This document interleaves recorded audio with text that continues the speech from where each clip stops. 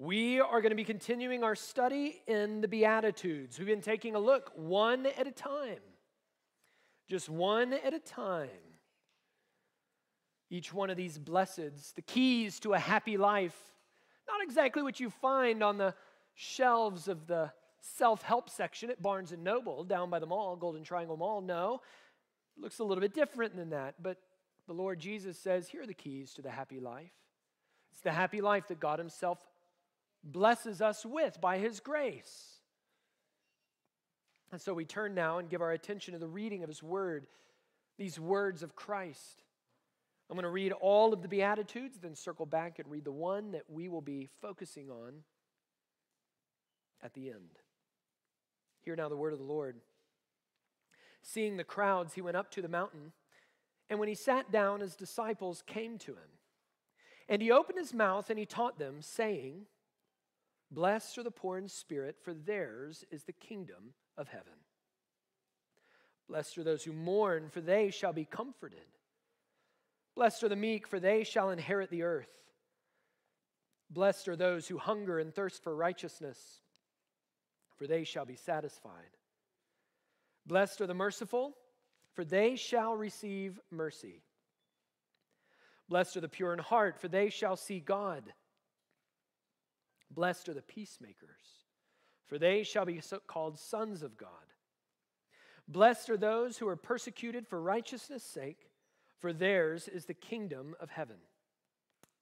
Blessed are you when others revile you and persecute you and utter all kinds of evil against you falsely on my account. Rejoice and be glad, for your reward is great in heaven.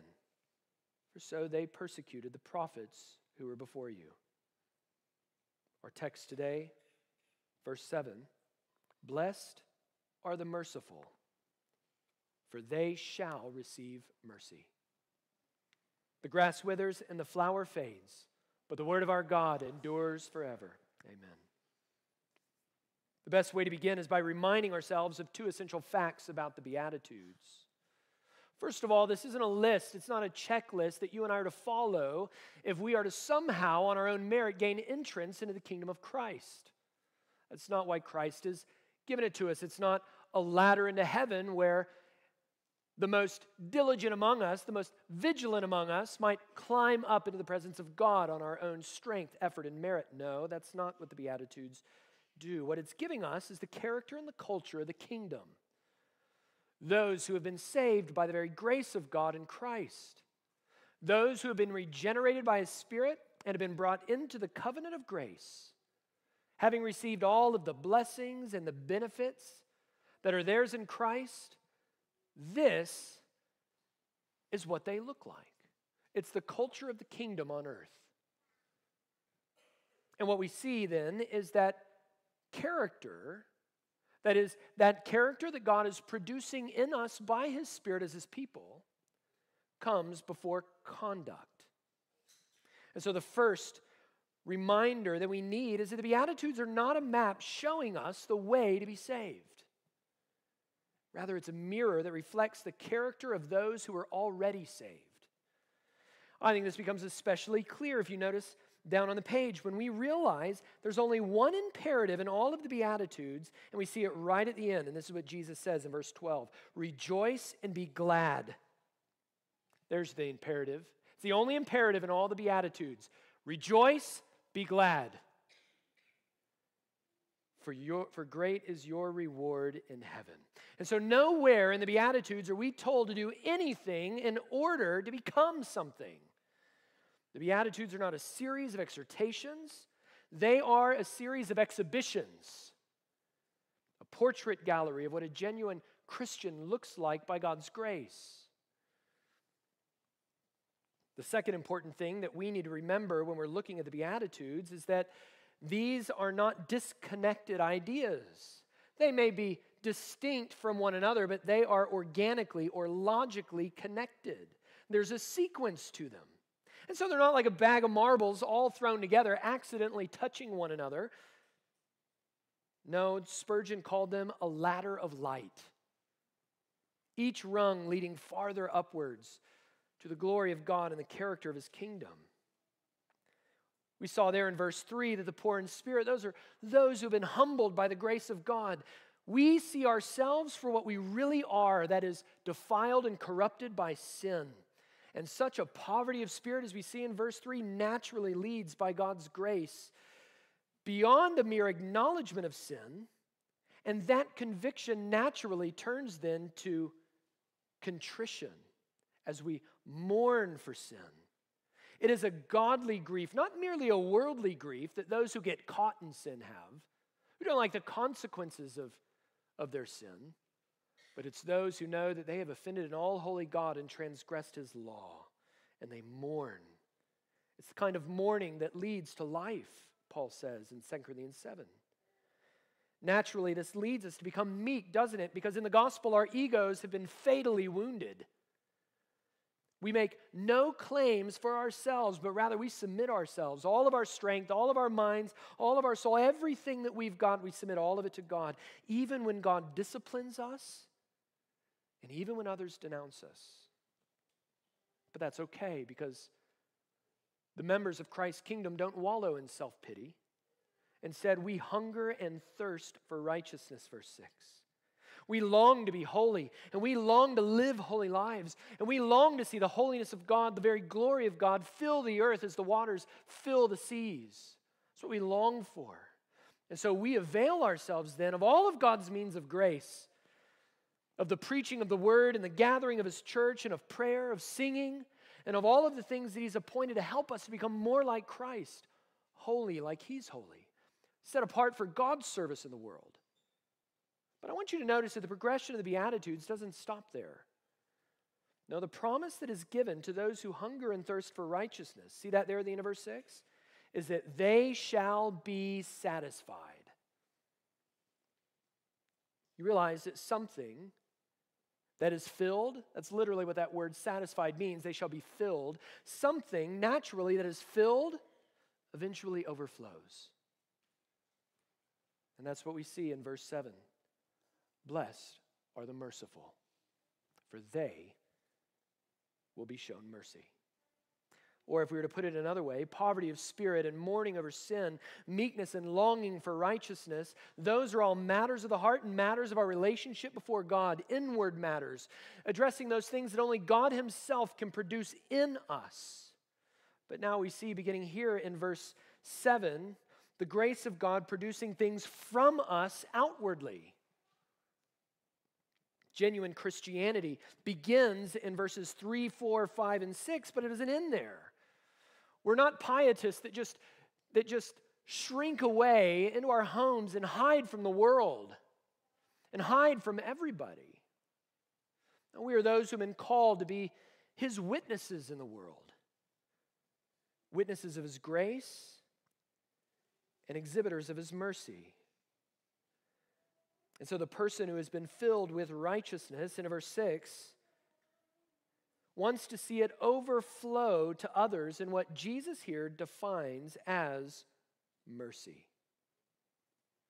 They are merciful because they are overflowing with the mercy of God to them. The righteousness of God flows out of them, and what it looks like when it comes out, verse 7, is mercy. And so as we consider what the scriptures teach concerning the mercy of God and of our own mercifulness, we need to ask ourselves, each one of us individually, we need to look at ourselves and we need to ask, am I a merciful person? If I were to ask my spouse, my children, if I were to ask those that I work with, or my distant family members, whoever it may be, if I were to ask them if they thought I was a merciful person, what would they say? Well, I don't mean for this to discourage us, but rather to show us how God intends to work in us, that is, those of us who have been brought by God's grace to repent and believe in Christ, who have been brought into his kingdom and have received the blessings and the benefits of his covenant. All of those things are ours, and so now how does it transform us? It's meant to make us merciful. But what is mercy? It's one of those words, I think, as a Christian that we can't take for granted.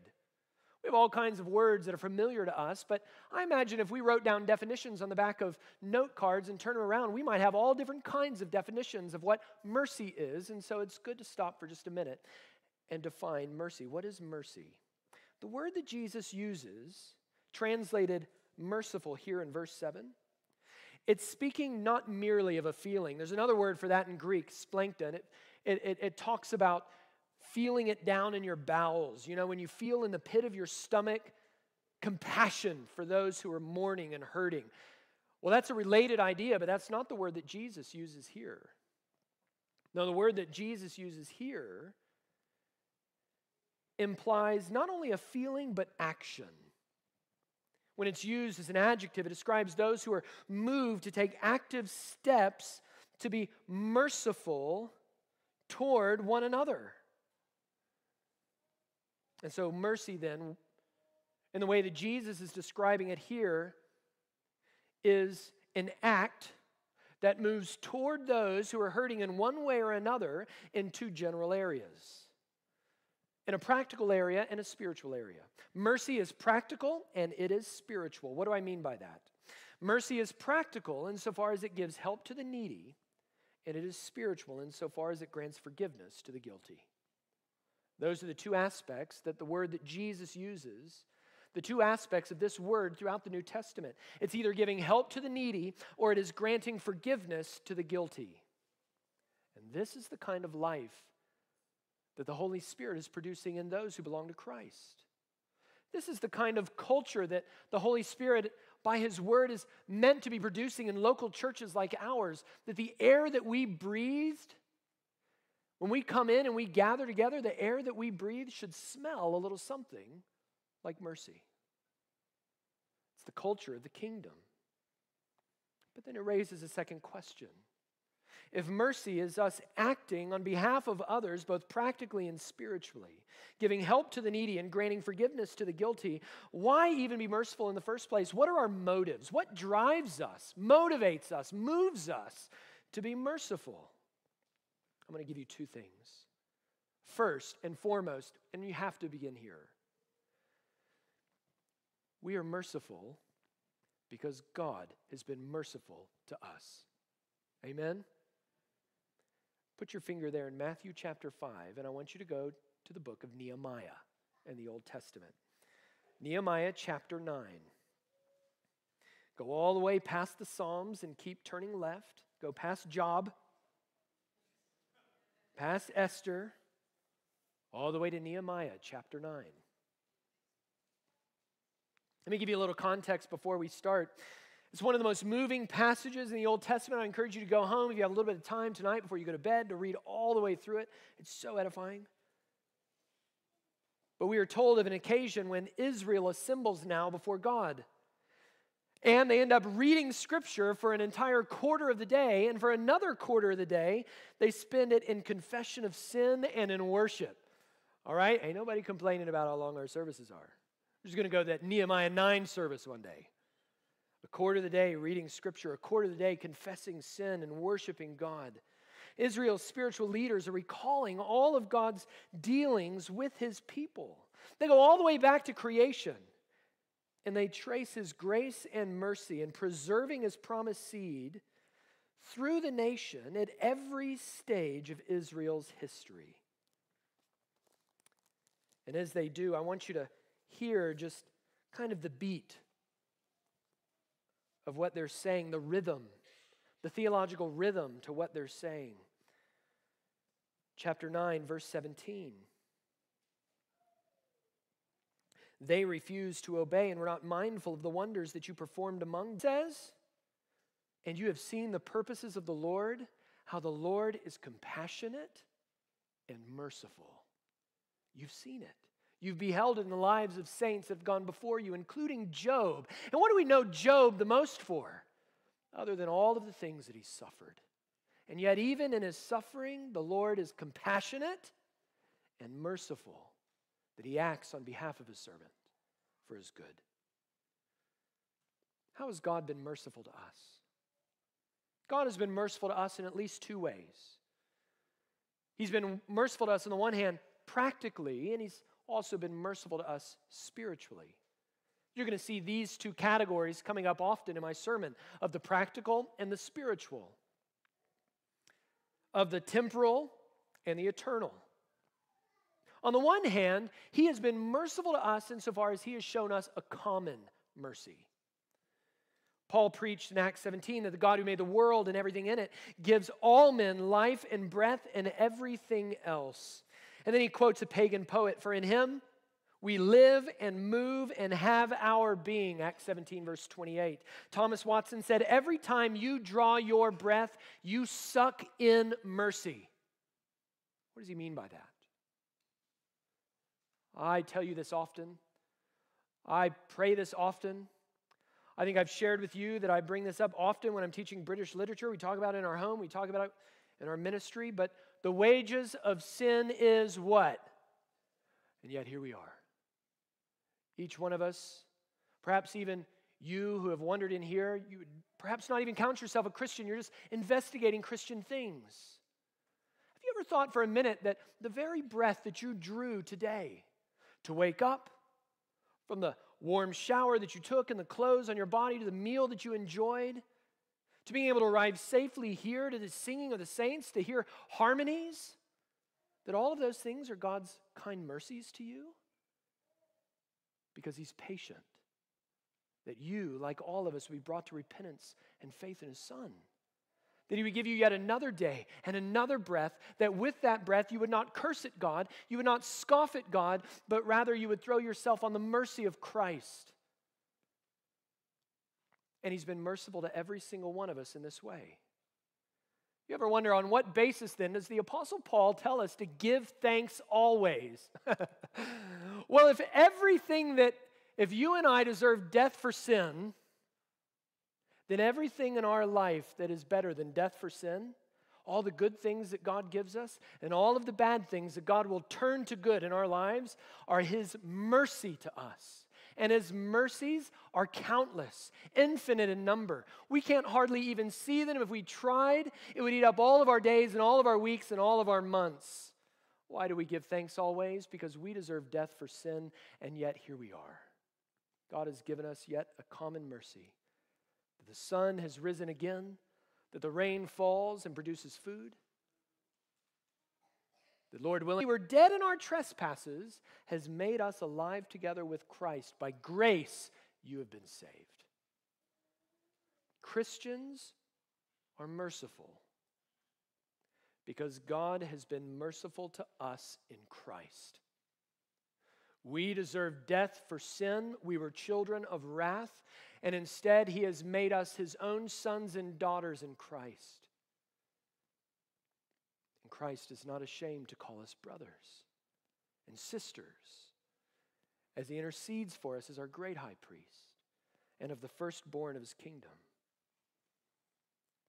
So the first reason that we're merciful is because God has been merciful to us in a common way by giving us breath and life, and in a very specific and redemptive way by saving us in Christ by faith alone. But there's a second reason that should motivate us to be merciful, and it flows out of the mercy that God has shown us in Christ, and it's this: it's because it assures us that we're Christians. It assures us that we're Christians. Listen to what the Apostle John says, 1 John 3. If anyone has material possessions and sees his brother in need but has no pity on him, how can the love of God be in him? Just one chapter later, he says, for anyone who does not love his brother whom he has seen cannot love God who he has not seen. Merely talking about mercy does not meet needs. If our words are not joined with our actions, then our words are worthless.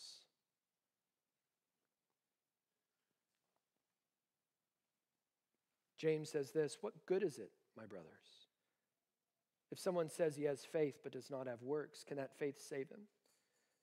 If a brother or sister is poorly clothed and lacking in daily food, and one of you says to them, go in peace, be warmed and filled, without giving them the things needed for the body, what good is that?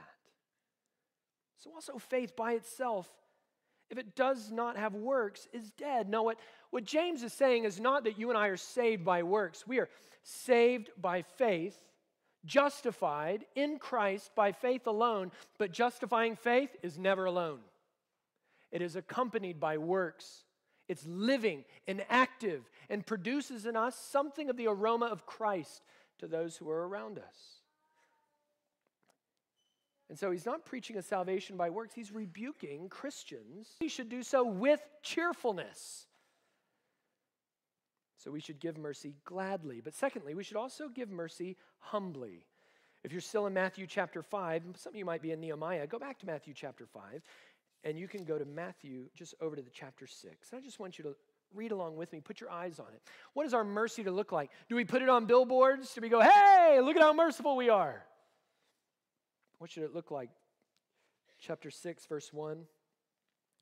Beware of practicing your righteousness before other people in order to be seen by them.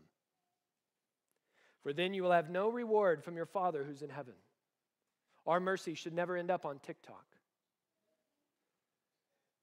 You can make $700 million in net worth by pimping your mercy on YouTube. You might even give yourself a title, something like, I don't know, Mr. Beast. But consider what Jesus says. You will have no reward from your Father who's in heaven. Thus, when you give to the needy, sound no trumpet before you, as the hypocrites do in the synagogues and in the streets, that they may be praised by others. Truly, I say to you, they have received their reward. But when you give to the needy, do not let your left hand know what your right hand is doing, so that your giving may be in secret. And your Father who sees you in secret will reward you. We not only give gladly, but our acts of mercy should be humble.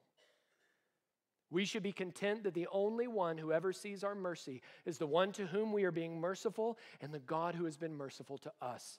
Full stop. So we want to be humble. But how exactly are we to be merciful? We're to do so gladly, we're to do so humbly, but practically speaking, what does it look like? How are we to be merciful in the way that Jesus is commending in the Beatitudes? Two general areas, once again. We're to be merciful in practical ways, and we're to be merciful in spiritual ways. On the one hand, we as believers are to be merciful insofar as we give help to those who are in need. Consider Jesus' ministry. Matthew chapter 4, previous chapter, Jesus went throughout all Galilee, verse 23, teaching in their synagogues, preaching the good news of the kingdom, and healing every sickness and disease among the people. Preaching and healing were the hallmarks of Jesus' ministry. And he shows mercy to the whole person, not just body but soul, spiritually and physically. And yet, in every instance of describing Jesus' ministry in the Gospels in these ways, preaching is always mentioned first. And that's because the primary sphere of Christian mercy is spiritual and not physical. This is what distinguishes Christian mercy from worldly philanthropy. The world, without the help of the Holy Spirit, can meet physical needs and praise God for His common grace when they do. But what is it that ultimately distinguishes Christian mercy from worldly mercy, from worldly philanthropy? Is it not this? That the goodness of our mercy is accompanied by the greater goodness of the good news of the gospel? Mercy without the gospel will have full bellies and clothed backs in hell. Mercy with the gospel promises something greater than what might fill our bellies or cover our backs on any given day. It gives us Christ. And that is ultimately what we have to offer. Listen to John Blanchard. He says this: mercy that ignores spiritual need is not the full-orbed mercy shown by Jesus. Christian mercy includes gospel mercy. And this can be shown only by those who have received God's mercy and long that others should receive it too.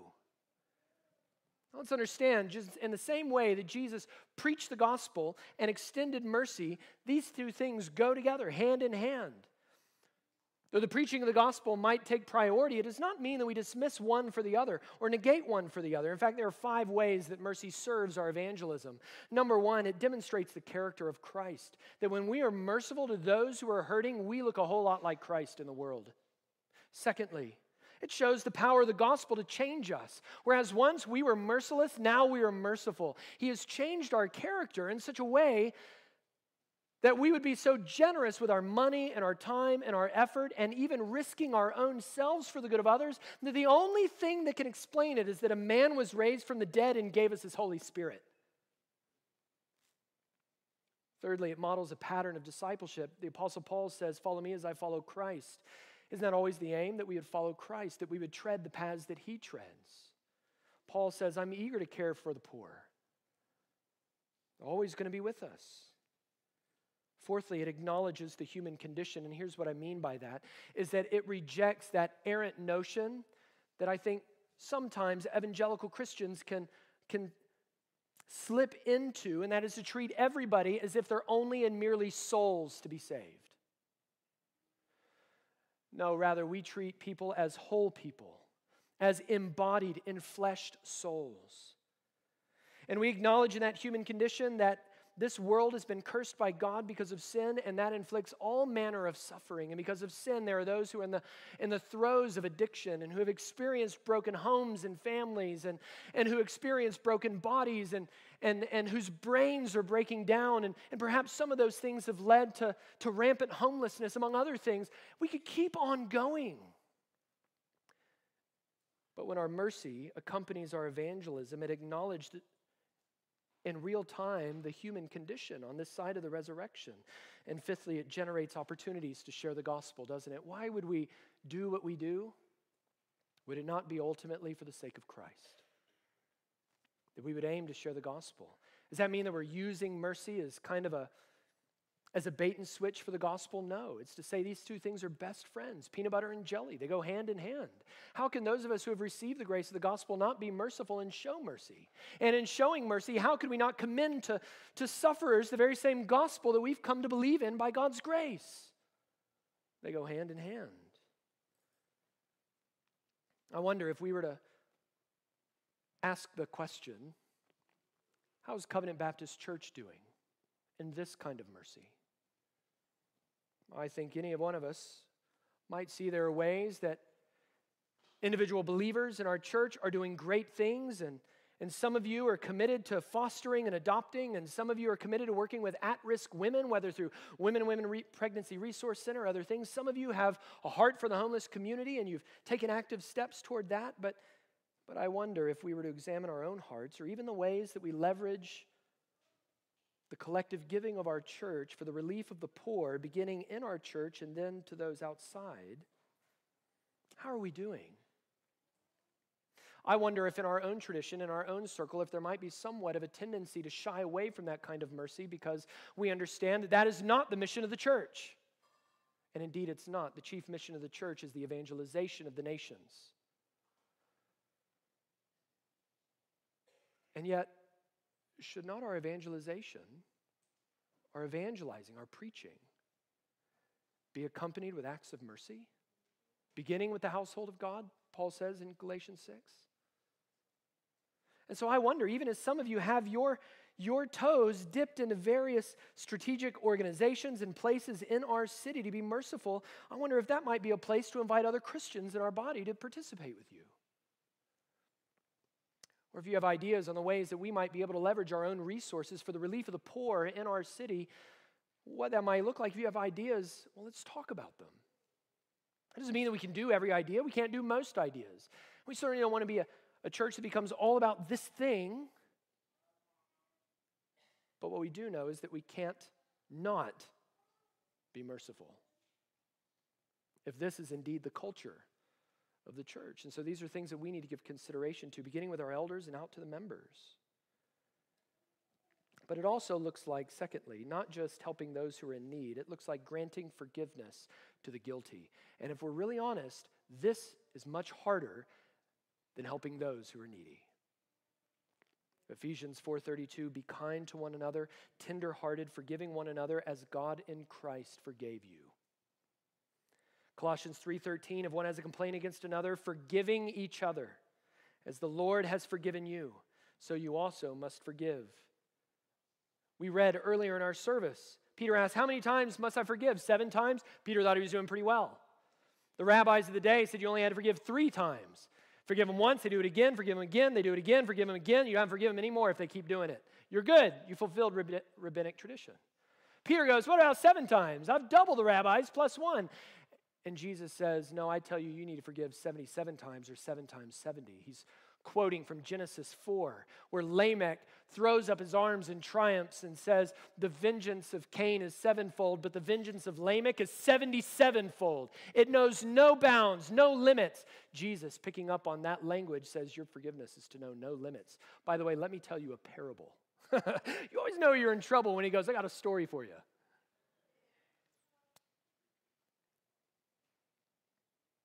Beloved, forgiveness is not optional for Christians. Those who have been forgiven, forgive. Charles Spurgeon used to say, forgive and forget. And when you bury a mad dog, don't leave his tail above the ground. As much as I enjoy quoting Spurgeon, I do think Spurgeon's words here are slightly unrealistic.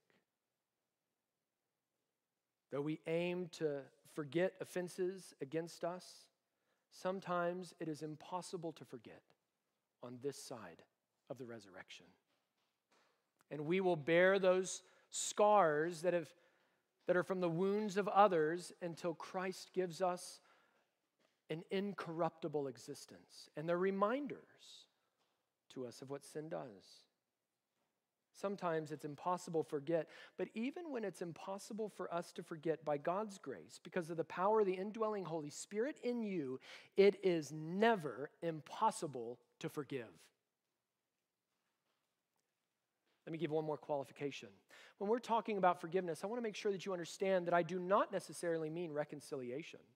Reconciliation is a good goal to have, but we cannot forgive with the goal of reconciliation such that until we are reconciled with the person we forgive, we have not truly forgiven.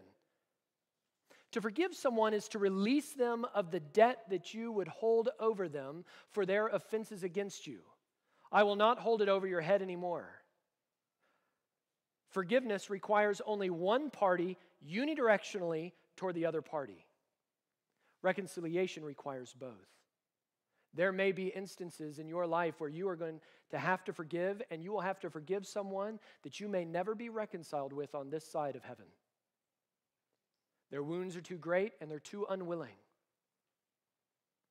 Or it may just be generally unwise, and that's okay. Not that God can't do that. He often does. But just as a little freebie within the sermon, I want to make sure that we don't conflate forgiveness with reconciliation in this way. There are ways in which we can forgive and still yet remain unreconciled.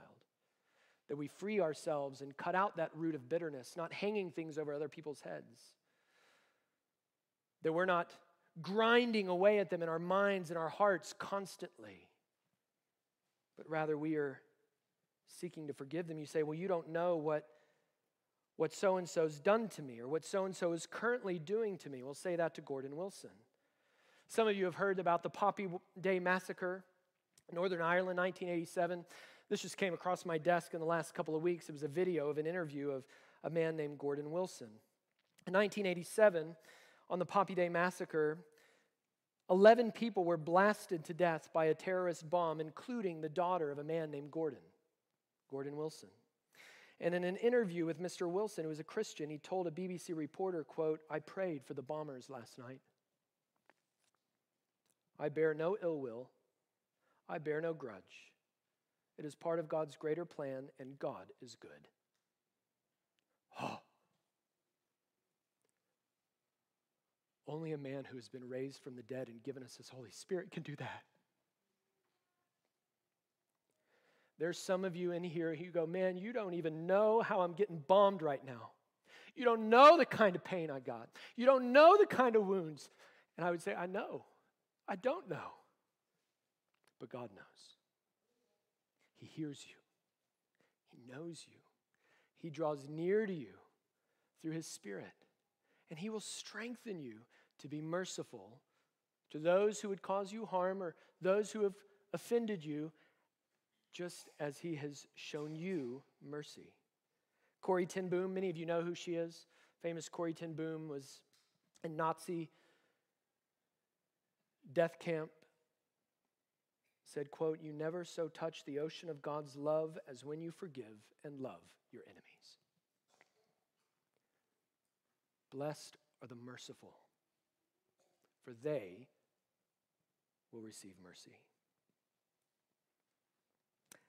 How then does the merciful receive mercy? Two general ways, and we'll conclude with this. Two general ways. One physical and one eternal. One temporal and the other eternal, spiritual. Let's consider each in turn, because this is the promise, putting our eyes on Matthew 5, verse 7 again. Blessed are the merciful, for they shall receive mercy. Now, what we've already established, what Jesus is saying is not, if you're merciful enough, you'll be forgiven and be saved in the last day. That if you're merciful enough, you can earn your way into the kingdom. If you're merciful enough, you can justify yourself before God. That is not at all. We've already established that's not what he's teaching. And so if that's not what he's teaching, what is he teaching? Well, first of all, he's teaching that you and I, when we're merciful in physical ways, that we can be generous with open-handed mercy, even if it costs us much, because God sees it, and he will be generous in his care of us. We can be merciful because we're confident God will care for us. Consider Proverbs 11:24. One man gives freely, yet gains even more. Proverbs 28:27. He who gives to the poor will lack nothing. Well, how is that? How does that economy work? Jesus explains, Luke 6:38.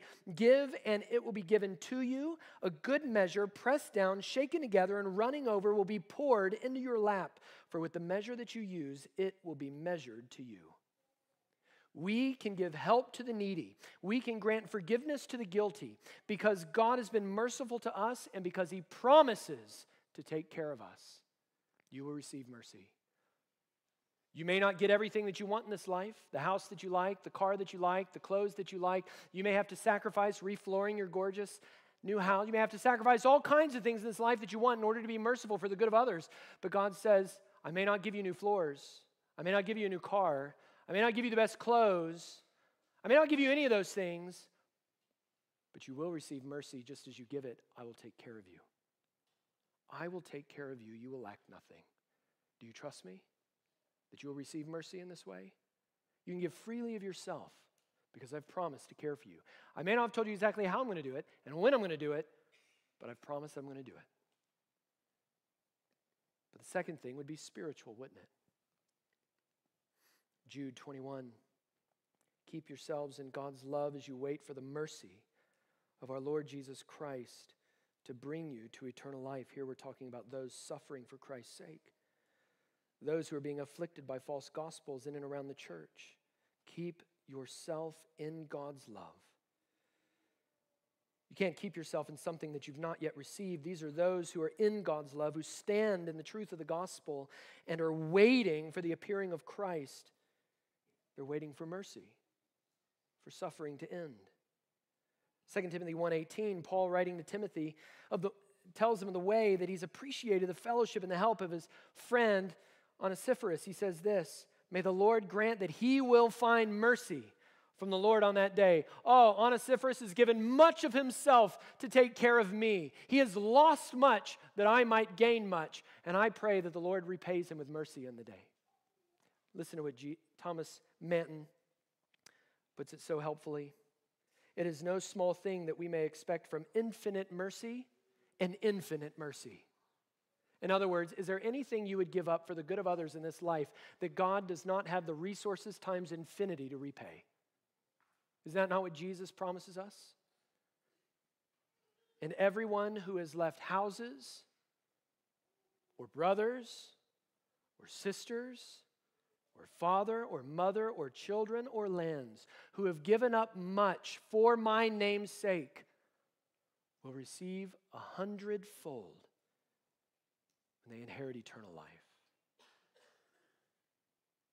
Only a man who's been raised from the dead and gives his Holy Spirit as a gift of the gospel can produce that. Blessed are the merciful. The happy life is the merciful life of the acting from our own resources for the good of others on the basis of the promise that God will take care of us both in this life and ultimately in the life to come when Christ comes again for us. We will never look back in that day and regret anything that we have given up for the sake of Christ and for the sake of others. Do you believe that he can repay it all? According to Matthew 5:7, he's promised to do it. Let's pray.